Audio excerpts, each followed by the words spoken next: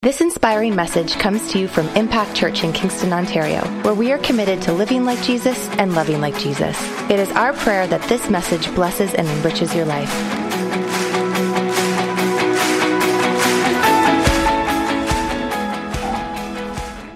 We've been talking about outpouring. I actually want to wrap up the series today. And I want to talk about this idea of the outpouring of the Holy Spirit, of the power of God. We've been talking about the preparation for that outpouring, positioning ourselves for that outpouring, what our posture should be. We talked about the power of the outpouring, but today I want to talk about the promise of that outpouring. And so I want to start by looking at a very interesting story in the book of Ezra. So I'm going to take you on just a little bit of an Old Testament history journey today because I stumbled across something I found really, really interesting. And so I want you to just follow along with me. I'm going to kind of skip through it in parts. But I want to say first, Ezra, the name, actually means the Lord has helped. The Lord has helped. So his very name is a declaration that God is on his side, that God has helped. So as he's starting out his ministry, he's already declaring every time someone calls his name, every time he comes and introduces himself, he actually is declaring to the people that the Lord has helped. And it's in that tense, he has helped. He is on my side. He has already done his work. So we just need to partner up with him. In the book of Ezra, 6 different times it actually talks about how the Holy Spirit kept stirring the people, how the Holy Spirit kept stirring the hearts of the people. So I think there's something in here that's really interesting. So just to give a little bit of background on the book of Ezra, the Israelites had been in Babylon, in bondage, in slavery, in captivity for 60 years. And how many can relate in life? Sometimes it's like we've lived as captives. We may live in a place that has stuff, but inside we live as captives. And this is where Israel found themselves. They had food to eat and they had things to do, but they were still captives. They were not living in the promise of God. They were not in the place where God intended them to be. And so as a result, they could not live out his promises because they were living within the limitations of the land, and that was not where God intended them to be. And so many times when we find ourselves in that kind of bondage, we have to go back and say, God, what is your actual promise? Where is it that you want me? But so what happens right in the beginning of this book, it says that the Lord stirs up the heart of King Cyrus of Persia. So they are in a foreign land. They're under King Cyrus. They're in Persia. And God stirs the heart of the king. I think that's incredibly interesting. He actually stirs the heart of a pagan king, and it says that he is to issue an edict for all the Jews that were willing to return from exile, to actually send them out, away from his own captivity, and rebuild the temple in Jerusalem. How would you like it if someone came to you and say, here, I'm just going to release freedom over you. I'm going to release your debt. I'm just going to let you go, and you go back to your original purpose. It's a pretty awesome opening to this book, right? So he actually puts out an edict, and he says, who is willing to go back to Jerusalem and rebuild the temple? Do you want to know how many people responded? 49,897 people said, I'll go. How would you like that if we put out, how many would like to be involved in kids' church? 49,000 people! That was a shameless plug to say if you want to volunteer in kids' church, we could always take about 48,000 more. So, just putting it out there. Colleen doesn't even know, but she can thank me later. So I want to read you from Ezra chapter 1, verse 5 and 6. It says, Then the heads of the fathers' houses of Judah and Benjamin, and the priests of the priests and all the Levites, with all those, listen to this, whose spirits God had moved, arose to go up and build the house of the Lord, which is in Jerusalem. And all those who were around them encouraged them with articles of silver and gold, with goods and livestock, and with precious things, besides all that was willingly offered. So this is a pretty incredible story. We have almost 50,000 people say, hey, I'll go. Now you have to remember that they left everything they had at that point to go back to Jerusalem. And not only did the king bless them to go, but he actually sent them with provisions. And then it said, and then he gave this, that, and the other thing on top of what was already willingly offered. So they actually walked back with this abundance of supplies, all because of a word that God stirred in the heart of a king. So can I tell you this morning, You may be facing a situation that you feel is absolutely impossible, but God can change it. God can stir the heart of your boss. God can stir the heart of your situation, or the institution that you work for or go to, or whatever it is that you find yourself in. God is greater. God is on the move. God is a big God. God is a good God. God's heart is for you, not against you. So God can move things around, shift people around. He can stir people's hearts that don't even know him in order to get you to the promise that he has for you. Do you realize that God wants his promises over your life more than you want his promises over your life? Wow, that was it. Blah, blah, blah. God wants his promise. See, I told you I would mess this up. God wants his promises over you more than you want his promises over you. That's what I meant to say. Did that come out right? Okay, good. Awesome. I'm just going to move on. So first, God stirs the heart of King Cyrus. Secondly, they come back to Jerusalem and the work begins. So we find ourselves in Ezra chapter 3 at this point. And what's so interesting is now almost 50,000 people have gone back to Jerusalem. And look what verse 1 says. It says that the people gathered together as one man in Jerusalem. And as soon as I read that, I thought, Acts chapter 1. Wow. Welcome, God. That was such a good part of the message. He just, supernatural signs and wonders. Anyhow, those of you who didn't see it, there's things flying over here. It really is just a fan, but oh well.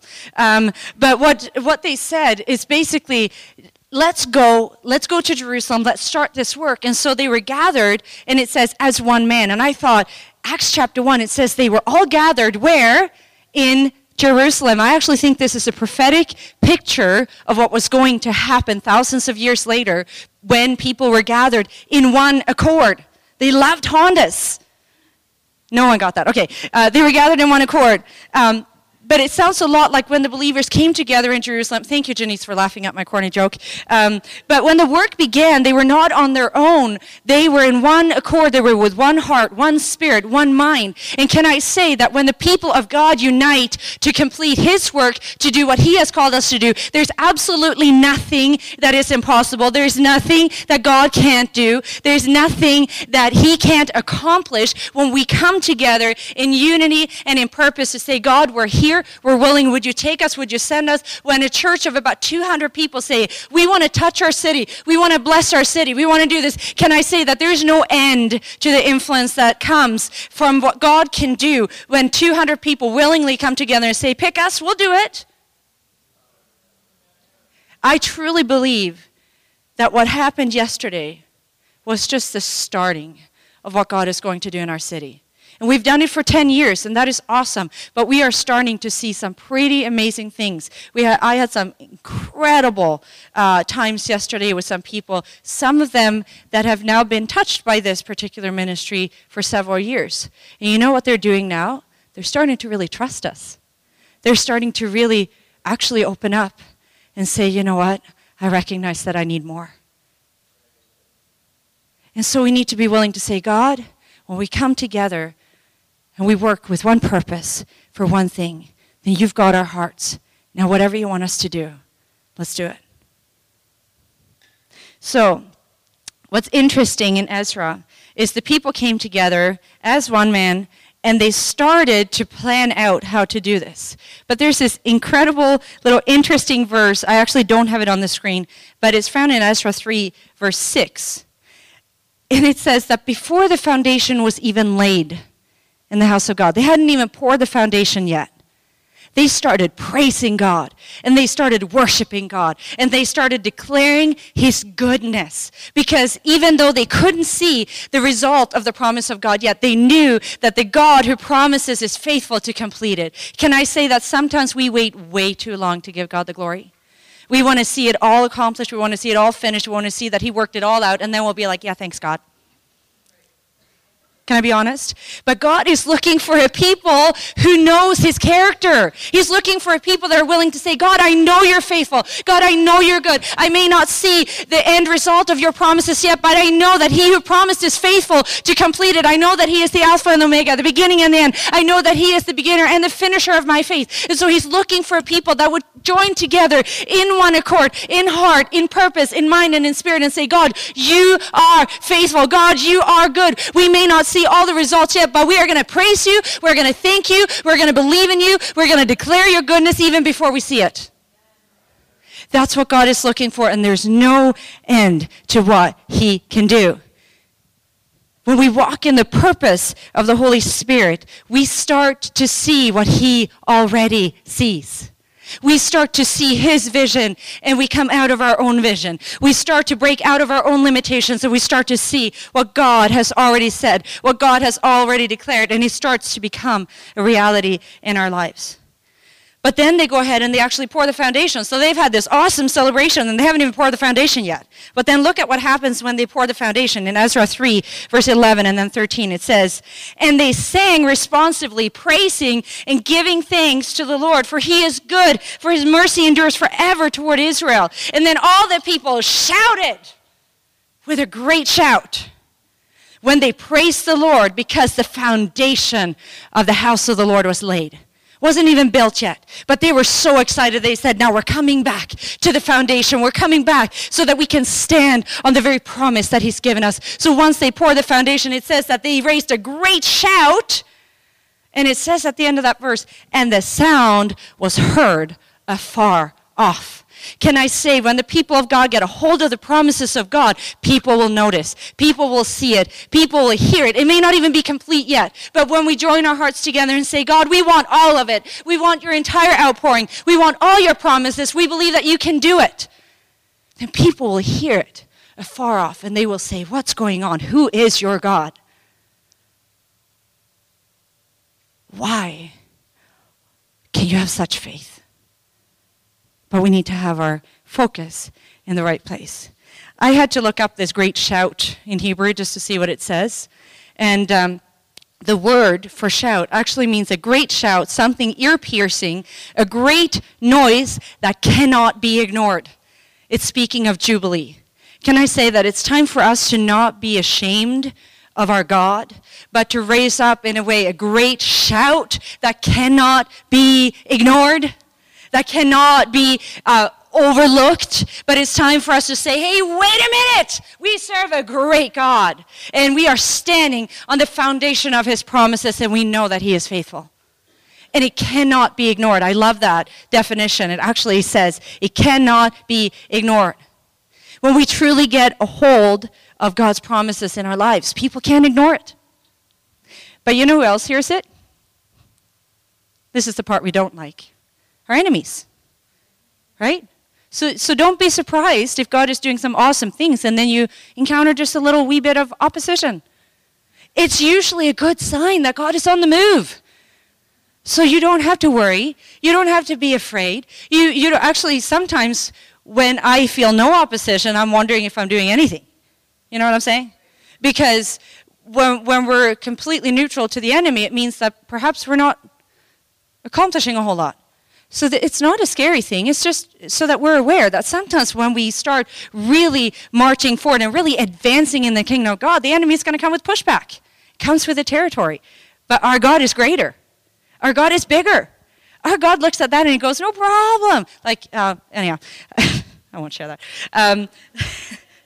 Inside voices, Sandra, inside. See, I kept it inside. It was good. But the third thing that happened was that we had opposition. They encountered opposition from the non-Jewish inhabitants of the land. So listen in Ezra 4, chapter 4, verse 4, what they did. Then the people of the land tried to discourage the people of Judah. They troubled them in building, and they hired counselors against them to frustrate their purpose. To frustrate their purpose. Have you ever had that? Where you're like, you think you're advancing, and then you're like, I'm feeling confused and discouraged and frustrated, and I don't know what's going on. Well, God is on the move. Well, then don't be discouraged, because it just means that you're up against the enemy because you're doing something good. You're pushing forward, and you're standing on the promises of God. It's actually a good thing. It doesn't sound like it. But can I say this? What they did is the people of the land, they came in, and they basically said, hey, who told you to build that? And they're like, And at first, they were just dumbfounded. They didn't know what to say, even though they could have just easily gone back and said, oh, well, we had a decree from the king. But they didn't really know what to say. So what the people of the land did, they sent a letter to King Artaxerxes. Like, you're a JK kid, don't name them Artaxerxes, because that's a really horrible name to spell. So I'm going to call him King Artie, okay? So they send a letter to King Artie, who was the king of where they were. And he immediately commanded them to cease the work. And they did.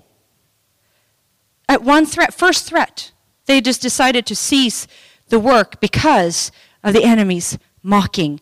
They forgot who promised, who gave them the promise in the first place. Can I say, we need to rise above the enemy's mocking. When he comes and goes, wah, wah, wah, wah, wah, wah, wah, wah, we need to go, Isn't this deep?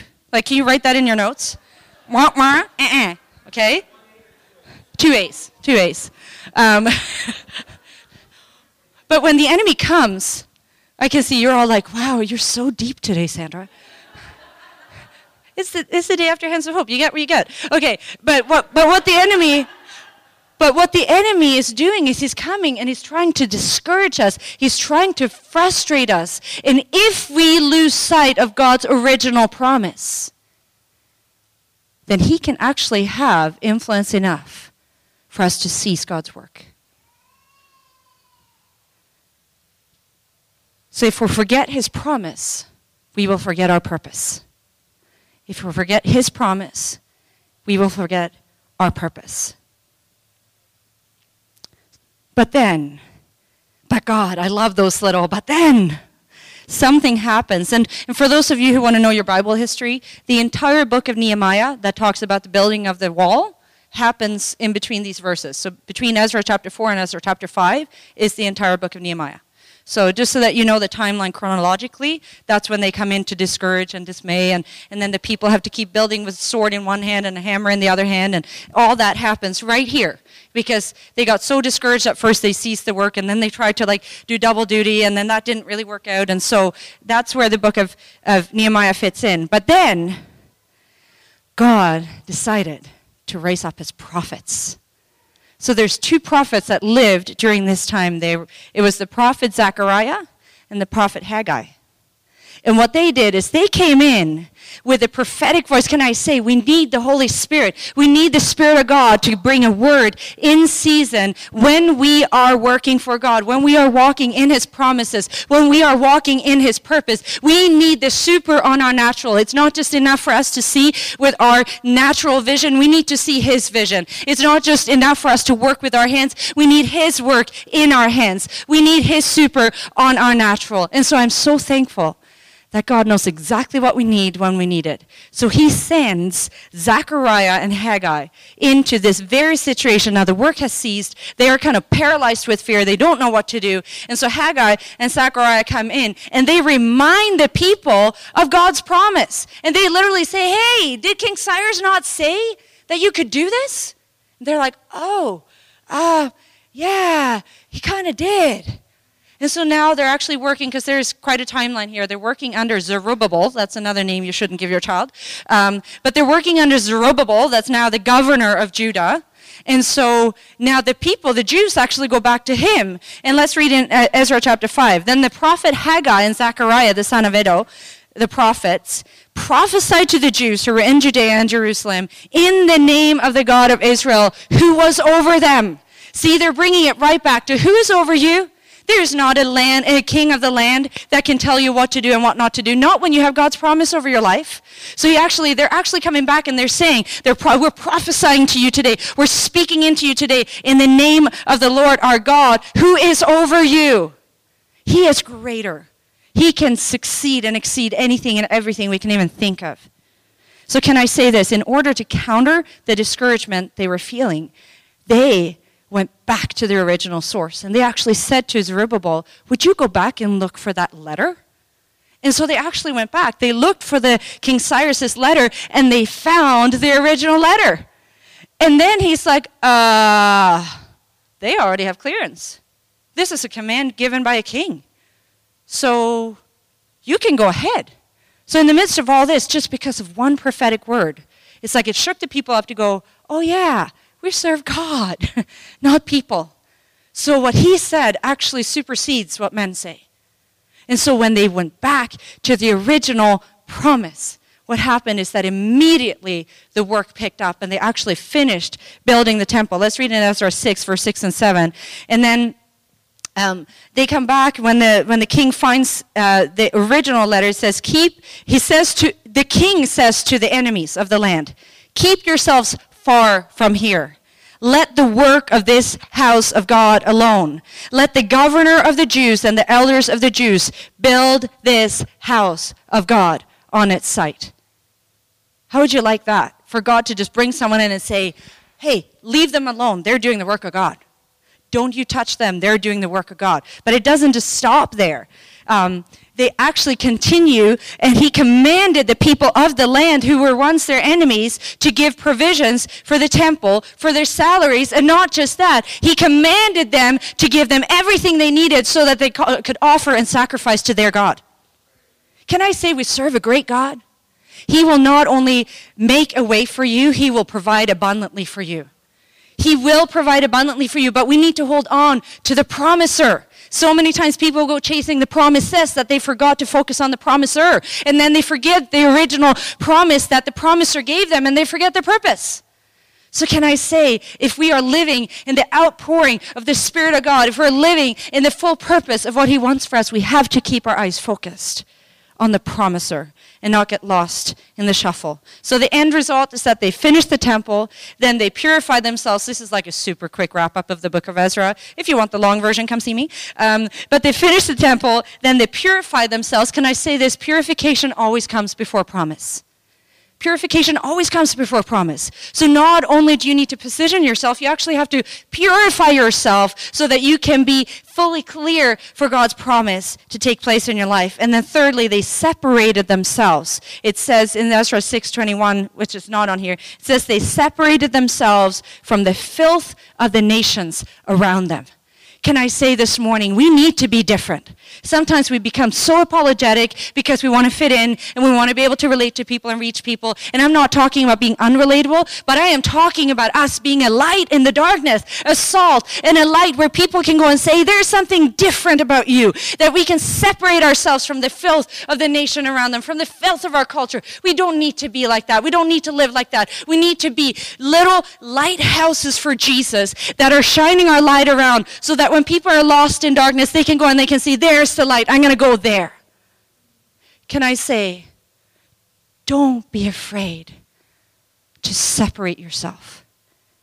Because when you purify yourself and when you separate yourself, you set yourself up for God's promise over your life.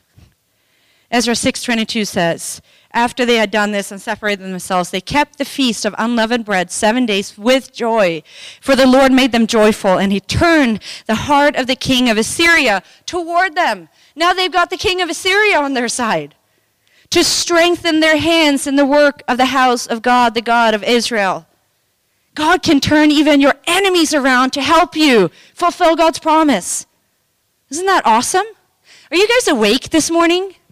Okay, because you're like, Okay, so you are awake. That's good. I'm so happy to hear. You're like, what? Can you spell observable? But I'm not even going to try today. So, but can I say, the enemy comes to bring discouragement so that we lose heart. He brings distraction so that we lose our purpose and our distinctive. And he brings intimidation so that we lose our perspective and trust. But it's time for the people of God to choose who they listen to and to rise up to God so that we can be encouraged by God's promise, so that we can stay on task and not let the enemy distract us. And finally, that we can trust God completely, because then we do not have to fear. I love that song we sing, Tremble. Jesus, Jesus, you make the darkness tremble. I keep singing that verse over and over again, or that song. And every time I sing it, I hear him say, all you need is the whisper of my name. When we trust him, fear has to flee. The darkness actually trembles. If you don't know how to pray, if you don't know what to say, just to say the name of Jesus. There's such power in that name. If you don't know what God's promises really are over your life, then just declare Jesus over your life, because it actually says in the Bible that every promise is yes and amen in Christ Jesus. So if you just pray, thank you, Jesus, I just want more of you, you're going to just automatically get his promises if you just declare Jesus and separate yourself and you cleanse yourself and you purify yourself and you say, God, my heart is yours and yours alone. Then you're going to start to see those promises trickle in to your life. Can I say, as the church, we are God's temple, and God's temple must be built and sustained, not by our own works, not by our own effort, but by the power of God alone. 1 Peter 2:9 says, but you are a chosen generation, a royal priesthood, a holy nation, his own special people, that you may proclaim the praises of him who called you out of darkness into his marvelous light. This is the New Testament version of the book of Ezra, saying, separate yourself. You are a holy nation. You are a chosen people, and you can proclaim and shout the praises of your God so that people around cannot ignore it. That's who we are.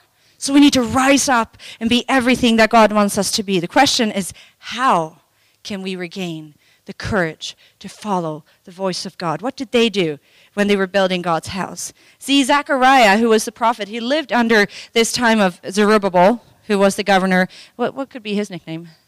Zebi. There you go. He was Zebi, the governor of Judah. It's like the VeggieTales version, Rakshak and Benny. But anyhow, but Zechariah actually came in and he decided to forbid them from trusting in their own resources. And here comes a verse that's been so quoted, but I just want to give you the context of this verse. It's when the people are standing there and they're going, well, how are we going to do this? Zechariah 4, verse 6 comes in right here, and this is the context of it. It says, not by might, not by power, but by my Spirit, says the Lord of hosts. Can I say, when we come and we go, God, I don't know how to fulfill your promises. I don't know how to walk in my purpose. It's not by might.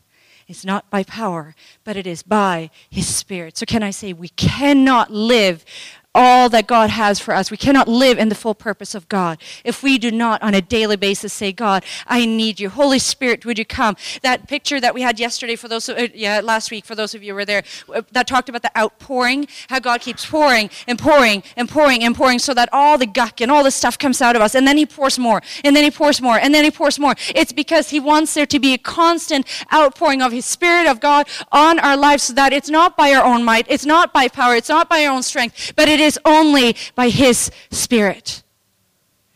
He just wants us to be hungry. He just wants us to ask. And I promise you, when you ask, he will not disappoint. He's saying that if we rely on the true source, the original source, the Spirit of God, then we can hold on to his promise. We don't build on our own intelligence, our own programs, our own strength. We build best if we rely on his promise, because it's yes and amen in him. So I want to share three last things, and they are actually quick. The three things that happens when we come back to these promises. If we hold on to the promise of the Holy Spirit, I believe that we will pray fervently. Pray persistently. James 5, verse 16 says, the effective, fervent prayer of a righteous man avails much. The Amplified says that prayer is dynamic and can have tremendous power. When we start tapping into the actual purpose of God and position ourselves to walk in communion, daily communion with him, we start tapping into his promise, and our prayers change. From those begging kind of prayers, God, if you really kind of love me, I'm not sure you do, but if you care, then perhaps you could maybe help me. And there's a boldness and a persistence that comes upon you. I don't know if you've ever experienced it, but there's times that I'm believing for something and I'm like, God, I know you promised. I know you promised, and I know you're faithful. So I am not giving up. And I say, to the enemy, you're not going to have this one. Because I'm going to persistently keep praying. I'm going to persistently keep believing. I'm going to persistently keep declaring the promise of God over this situation, over this person, over this family member, over that lost person, over the person that is far from God, over the person that has a hardened heart, over the situation that seems absolutely impossible. Because I know that you are the source. You are my help. You are my strength. You are the promiser. And so our prayer life changes. if we truly get a hold of this, we can walk in such boldness that darkness will tremble. Can you imagine being in the upper room? They didn't know how long it was going to take. Jesus just says, hey, wait for my promise. Can I say they needed to pray persistently? Like after an hour, we'd be like, okay, God, so I want to go have lunch now. Right? That would be us. Okay, I need a Timmy's run now. Okay, it's actually been like 14 hours now. I need Starbucks. Come on, Jesus. Right? You know how we are, right? Okay, so none of you are like that, okay? So that was really embarrassing. But anyhow, but you know, when we come to those places and we think that if it doesn't happen now, then we've missed it. Can I say they needed to pray persistently? And God said, just wait. Well, how will we know? Like Cameron said last week, how will we know? Oh, you'll know. But don't give up on your prayers until you see the promise of God fulfilled. Don't give up because God is faithful. He will complete what he started. And so when we tap into the Holy Spirit, then it's not even you praying. It's him praying through you. It's not even you believing. It's him stirring his faith in your heart to believe for the very thing that he desires. So can I say when we tap into his promise, we learn to pray persistently. The second thing is we learn to share confidently. We learn to share confidently because we realize Luke 14:23 says, then the master said to his servants, go out into the highways and the hedges and compel them to come in that my house may be filled. Can I say God wants his house to be filled? And if we don't tap into his purpose and his will and his plan and his thoughts for people, then we don't really care. But when we start to tap into his purpose, we start to see that God wants this house to be filled. God wants every church in Kingston to be overflowing so that we need to build more churches to host more people. And more people can go out and reach more people because he wants his house filled. Can I say when we tap into the purpose of God, we cannot ignore the Great Commission that says, go out and win this world for me because he wants people to be reunited with him. The purpose of the power of God is not so that we can have a little shoo-shoo moment. The purpose of the power of God is to extend the kingdom of God on earth and to expand its borders. And then when they are stretched out, we need to expand them some more. That's his purpose.